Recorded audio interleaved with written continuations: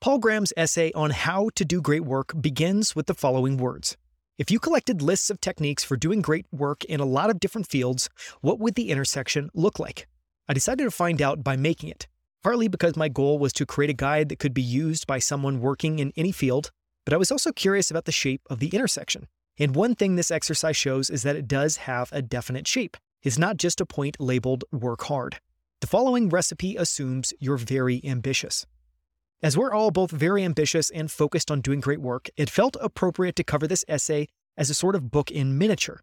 The essay itself comes in at a staggering 11,800 words or nearly 30 pages when printed. As such, I think it's appropriate to think of this as more of a monograph than an essay.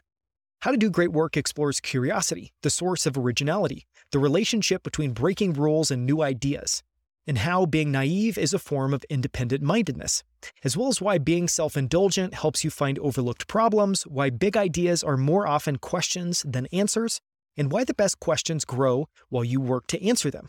A few fascinating bits of background on the essay. In all, it took nearly 7 months for Paul Graham to write. It sprung out of a single sentence in another essay he was writing. It seemed such an important topic that he cut it out and made it into its own essay. Reflecting on this last point, Paul shared, "It's strange to think that such a huge essay could grow out of one paragraph in another essay, but this has happened before. Beyond Smart began that way too. There's nothing like writing essays to give you ideas for essays.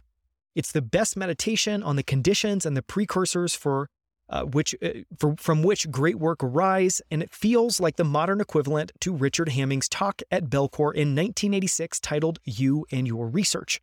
For more, listen to the full episode.